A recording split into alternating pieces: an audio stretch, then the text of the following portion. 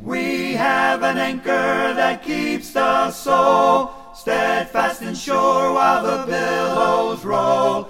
Fastened to the rock which cannot move, grounded firm and deep in the Savior's love. The Anchor of the Soul with Mike Hickson, preacher for the Olive Branch Church of Christ in Olive Branch, Mississippi.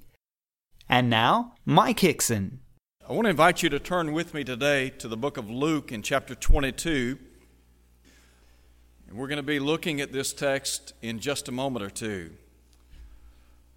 Not too long ago, we sang a song one Sunday night. And for whatever reason, during the course of that song, it reminded me of my grandparents. Specifically, I thought about the little kitchen that they had.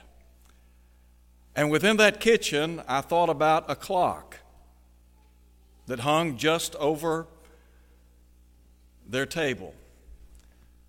I have no idea what spawned that thought, what reminded me of that, but I remember thinking, I would give $100 to see that old clock right now.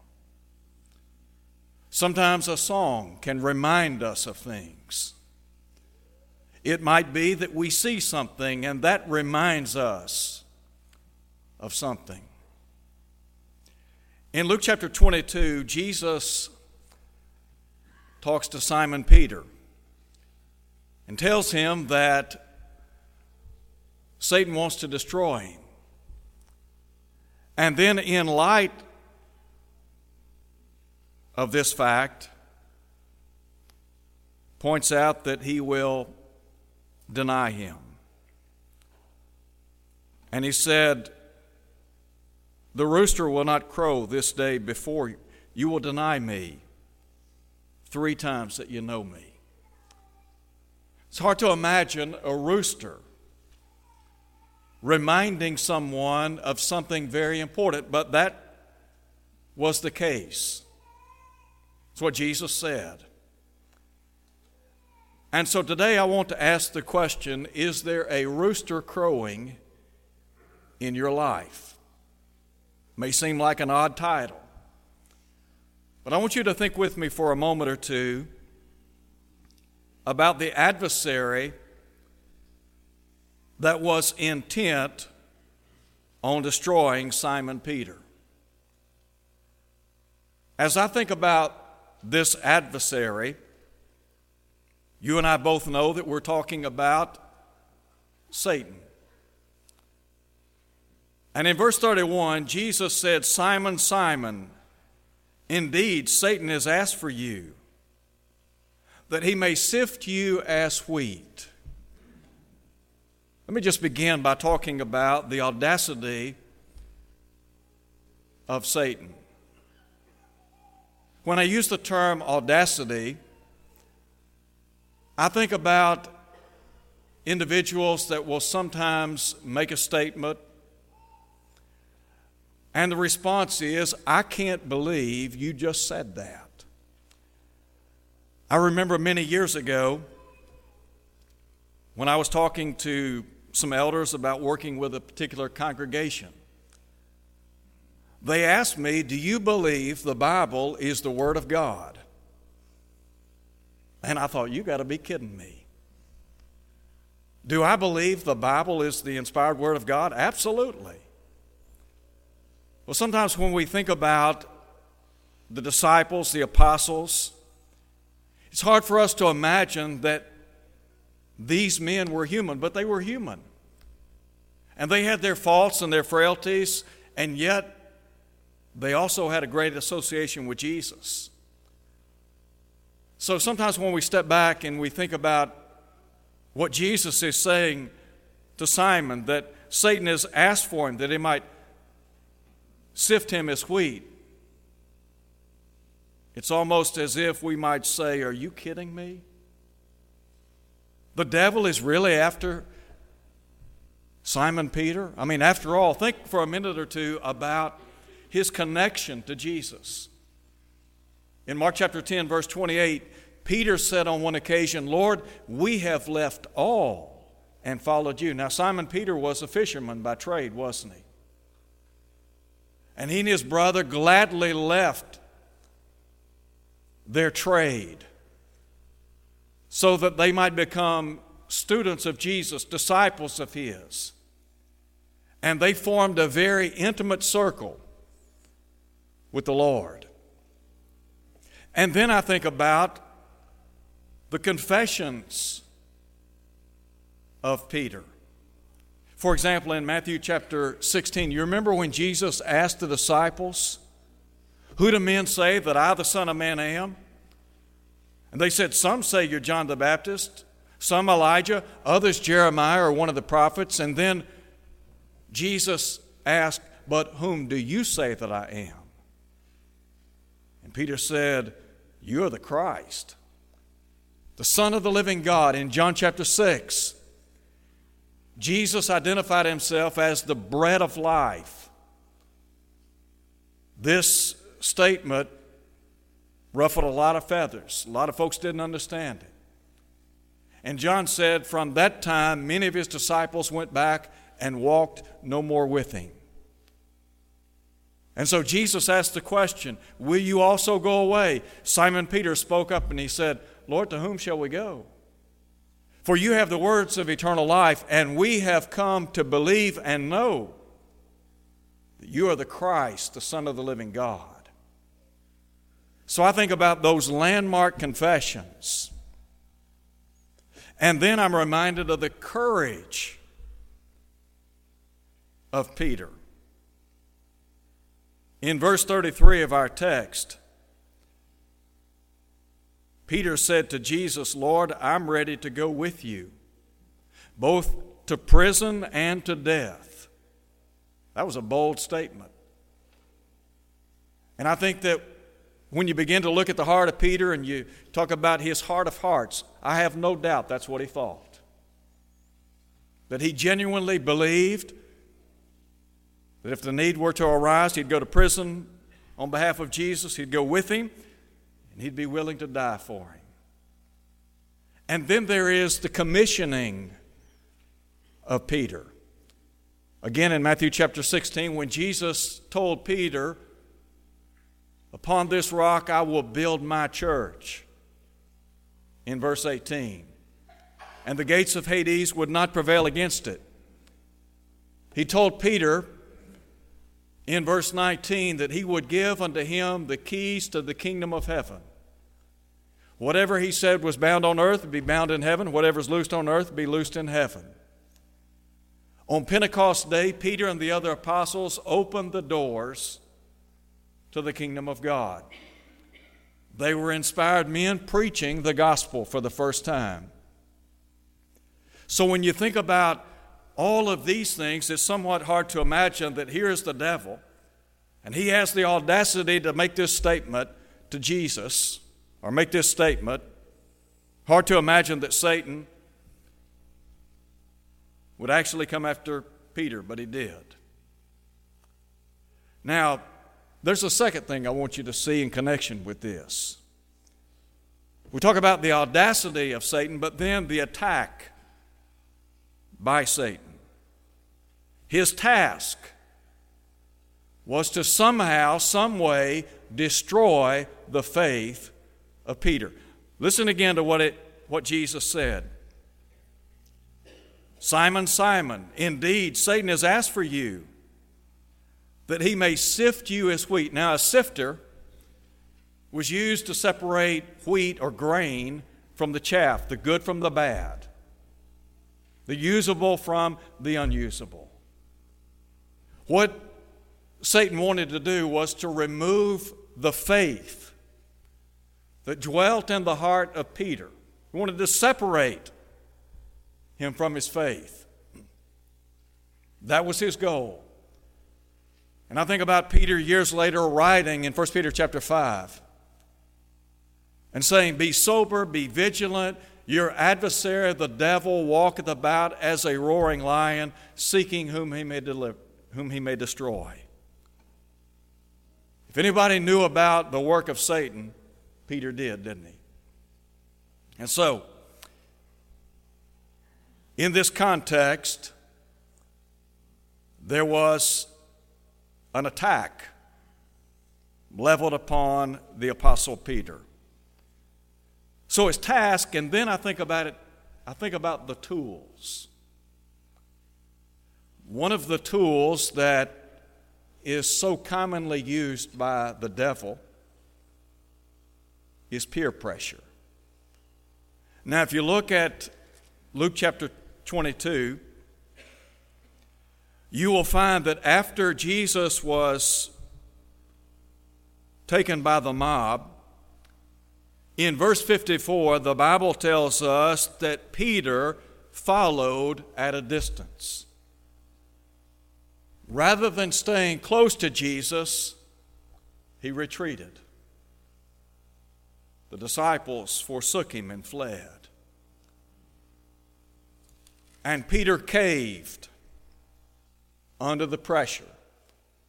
You recall he was asked about his relationship to Jesus, and he denied any type of relationship. I want to say to those of our young folks, as well as to all of us, that peer pressure can separate us from our relationship with God.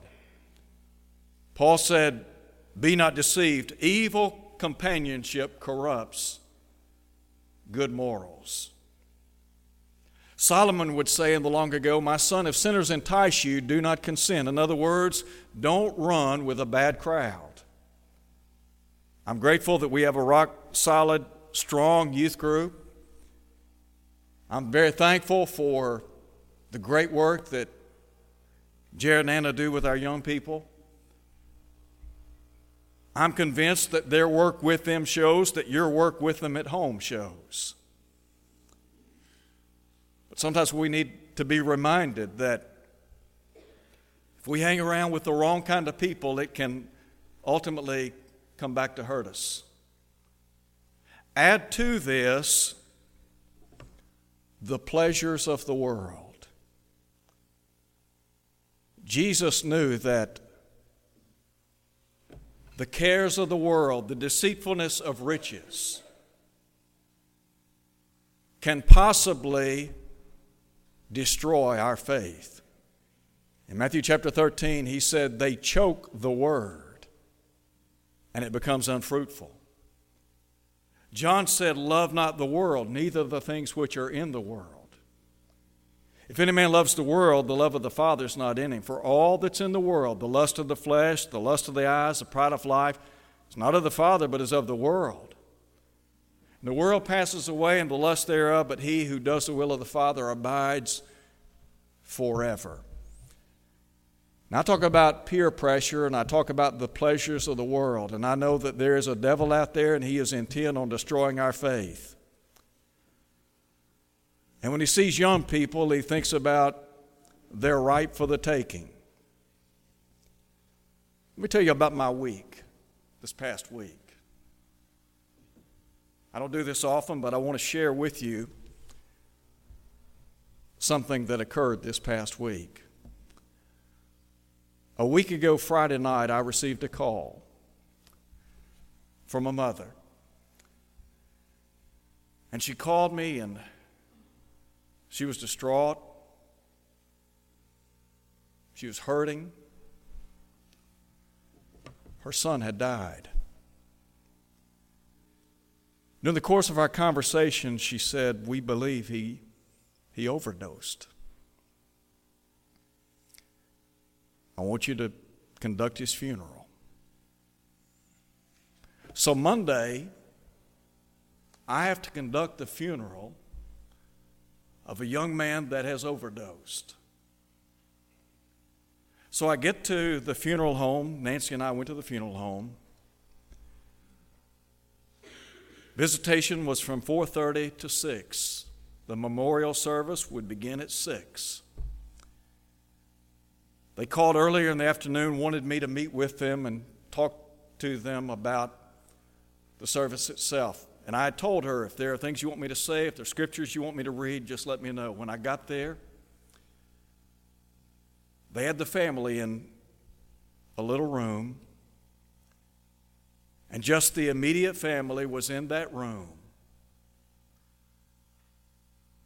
This boy's two sisters were sitting beside him, holding his hand and crying. This mother, absolutely devastated.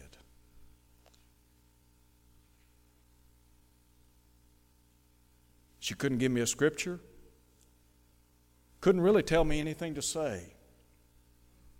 Too distraught. Her husband said, "Whatever you say will be fine." So I've got to do this boy's funeral.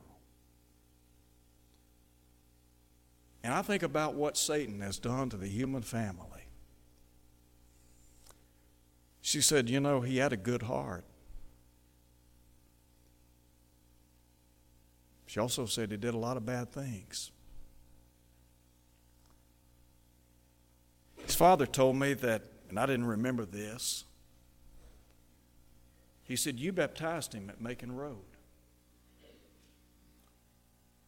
Somewhere, somehow, some way, the devil, through friends, whomever, got him to pick up a needle. And he began using. And she said the last 3 or 4 years have been really, really tough. I tell you that because I had to conduct that boy's funeral. Late in the day, I told Nancy, "I really don't know what I'm going to say yet." A lot of things go through your mind.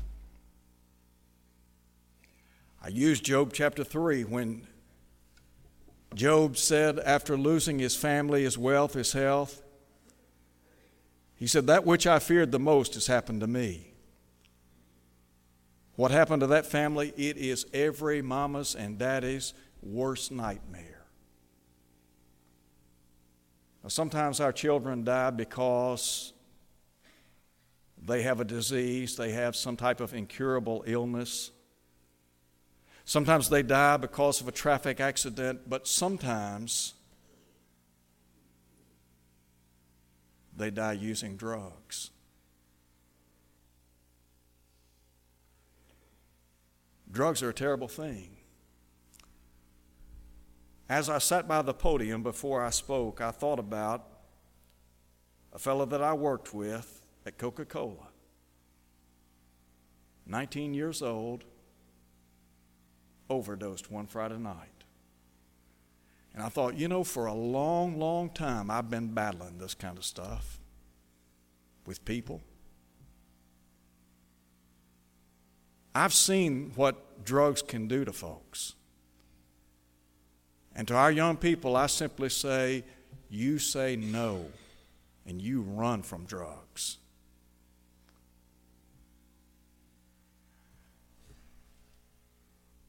This young fella left this earth far too soon. My plea, my prayer, what I said to those who were there that day, I said, my prayer is that what happened to him can be a tool to teach.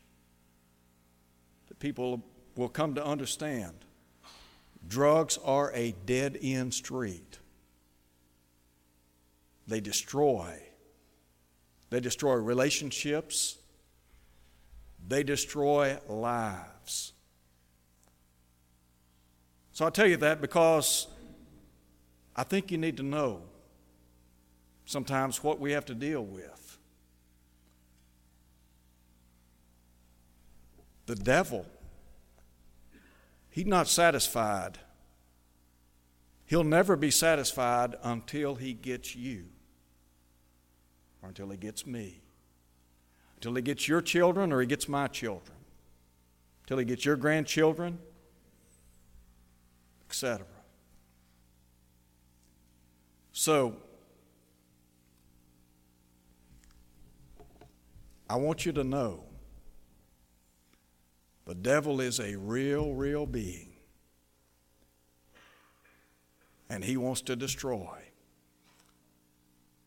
A lot of tears were shed Monday night,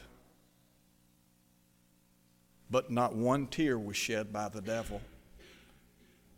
And he was and is the cause of all of this.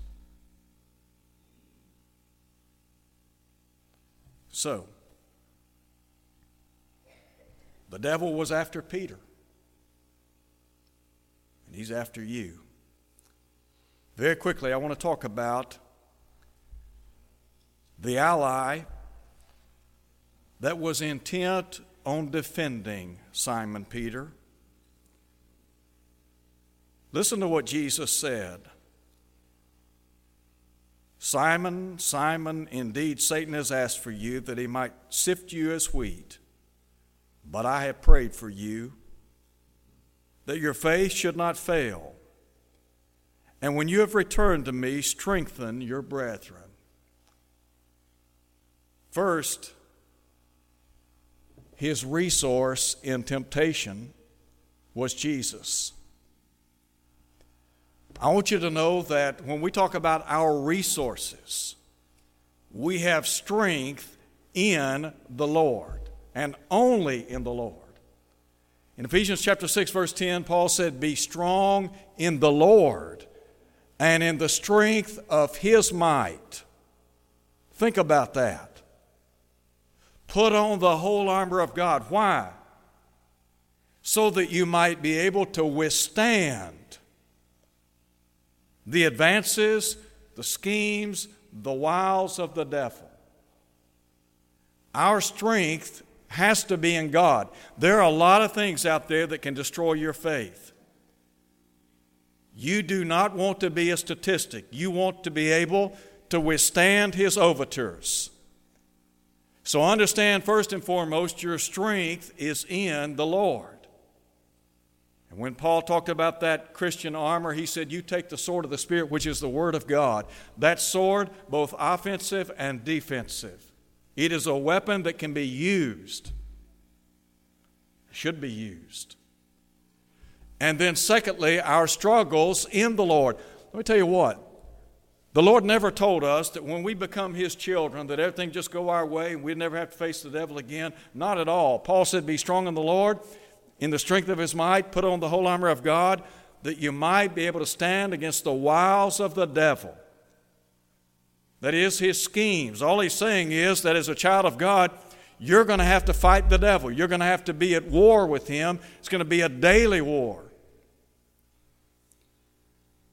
Paul said in 1 Timothy chapter 6, fight the good fight of faith. Lay hold on life eternal. So, his resources and then his reminder. Listen now to what Jesus said. Verse 34, I tell you, Peter, the rooster will not crow this day before you will deny 3 times that you know me. Do you remember? Peter denied knowing Jesus 3 times. And then what happened? That rooster crowed, didn't it? When that rooster crowed, the Bible says, then Peter went out and wept bitterly. I want to ask you a question. Is there a rooster crowing in your life?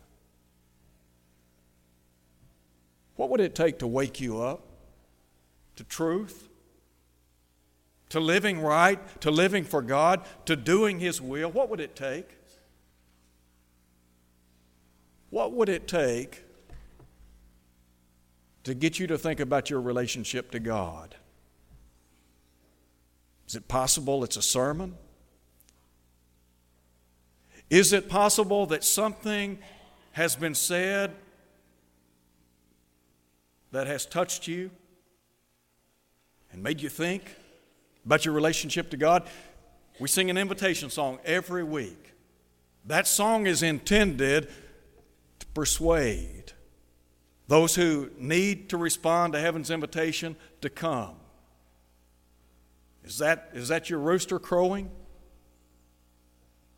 Is it the loss of a friend? Do you have to bury a loved one before you realize, you know what, this is serious stuff? Do you have to stand at the side of an open grave of a peer and realize, you know what, I'm not immortal, I'm not Superman, I'm not going to be here forever? Is that what it's going to take? What will it take for you?